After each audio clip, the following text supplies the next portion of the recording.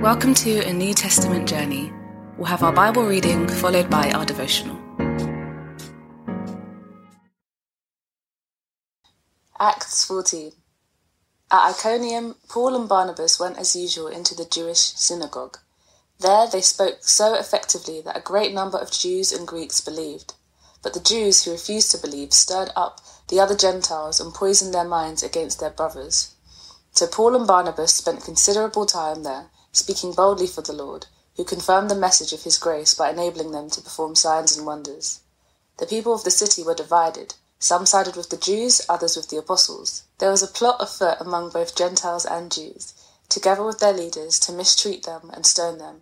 But they found out about it and fled to the Lycaonian cities of Lystra and Derbe, and to the surrounding country, where they continued to preach the gospel. In Lystra there sat a man who was lame. He'd been that way from birth and had never walked. He listened to Paul as he was speaking. Paul looked directly at him, saw that he had faith to be healed, and called out, "Stand up on your feet." At that, the man jumped up and began to walk. When the crowd saw what Paul had done, they shouted in the Lycaonian language, "The gods have come down to us in human form." Barnabas they called Zeus, and Paul they called Hermes, because he was the chief speaker. The priest of Zeus, whose temple was just outside the city, brought bulls and wreaths to the city gates because he and the crowd wanted to offer sacrifices to them. But when the apostles Barnabas and Paul heard of this, they tore their clothes and rushed out into the crowd, shouting, "Friends, why are you doing this? We too are only human like you. We bring in you good news, telling you to turn from these worthless things to the living God who made the heavens and the earth and the sea and everything in them. In the past, he let all nations go their own way, yet he's not let himself without testimony. He has shown kindness by giving you rain from heaven and crops in their season. He provides you with plenty of food and fills your hearts with joy." Even with these words, they had difficulty keeping the crowd from sacrificing to them.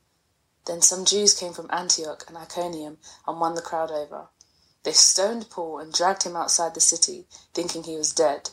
But after the disciples had gathered around him, he got up and went back into the city. The next day, he and Barnabas left for Derbe. They preached the gospel in that city and won a large number of disciples. Then they returned to Lystra, Iconium, and Antioch, strengthening the disciples and encouraging them to remain true to the faith. "We must go through many hardships to enter the kingdom of God," they said. Paul and Barnabas appointed elders for them in each church, and with prayer and fasting committed them to the Lord, in whom they had put their trust.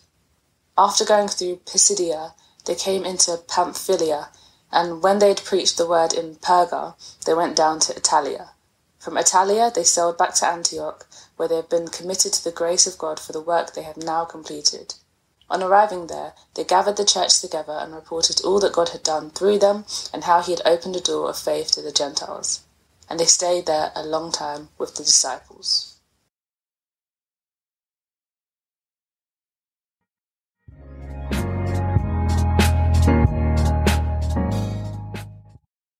He had been dragged out of there with a bloodied face, 2 black eyes, and stone marks all over his body. Many had supposed he was dead. So when Paul showed up later and said, "It's through many tribulations that we must enter the kingdom of God," he had some credibility. He also has something to teach us. In recent years, we've made entering the kingdom a salvation moment event. With this assumption, we can think that after we come to faith, God will look after us as we fairly passively pursue his plans. The sense of kingdom struggle has been sucked out of our story. Paul would be aghast at such an assumption. Paul knew that entering the kingdom was something that did happen at conversion, but it was also an ongoing activity in this life, and most crucially, would only fully occur when Jesus returns, destroys all evil, and releases redeeming renewal on all things in creation. Paul wanted all the Church of Jesus to know that until the return of Jesus, she must endure a similar kind of pummeling to what Paul received in Lystra. The aggressive opposition of the dark powers is something his churches have to be able to survive and indeed fight back against. So, like with a boxer, Paul put a trainer and a cutman in the corner of each believer. The trainer was church leaders, verse 23, recognised, authorised elders who would protect, encourage, and train the believer to fight for the coming of the kingdom that is already available right now. You need a good church leader in your life who inspires you and equips you to expect more, to experience more. The cut man was prayer and fasting, the intentional intercession for deliverance from evil and growth into all maturity. You need people praying for you by name with fasting. One of the biggest learning points for me in recent years has been quite how much I need to fight for the fullness of the kingdom among us. I'm slowly learning what it means to live in this chapter of the story that is characterized by struggle. It is through much hardship we must fight against the powers of darkness. But, as Paul shows us, God does very many things among us if we remain faithful in the fight. Here is a question for reflection. Who is your church leader? Are you allowing them to equip you for ministry? Who is praying for you by name? And who are you praying for?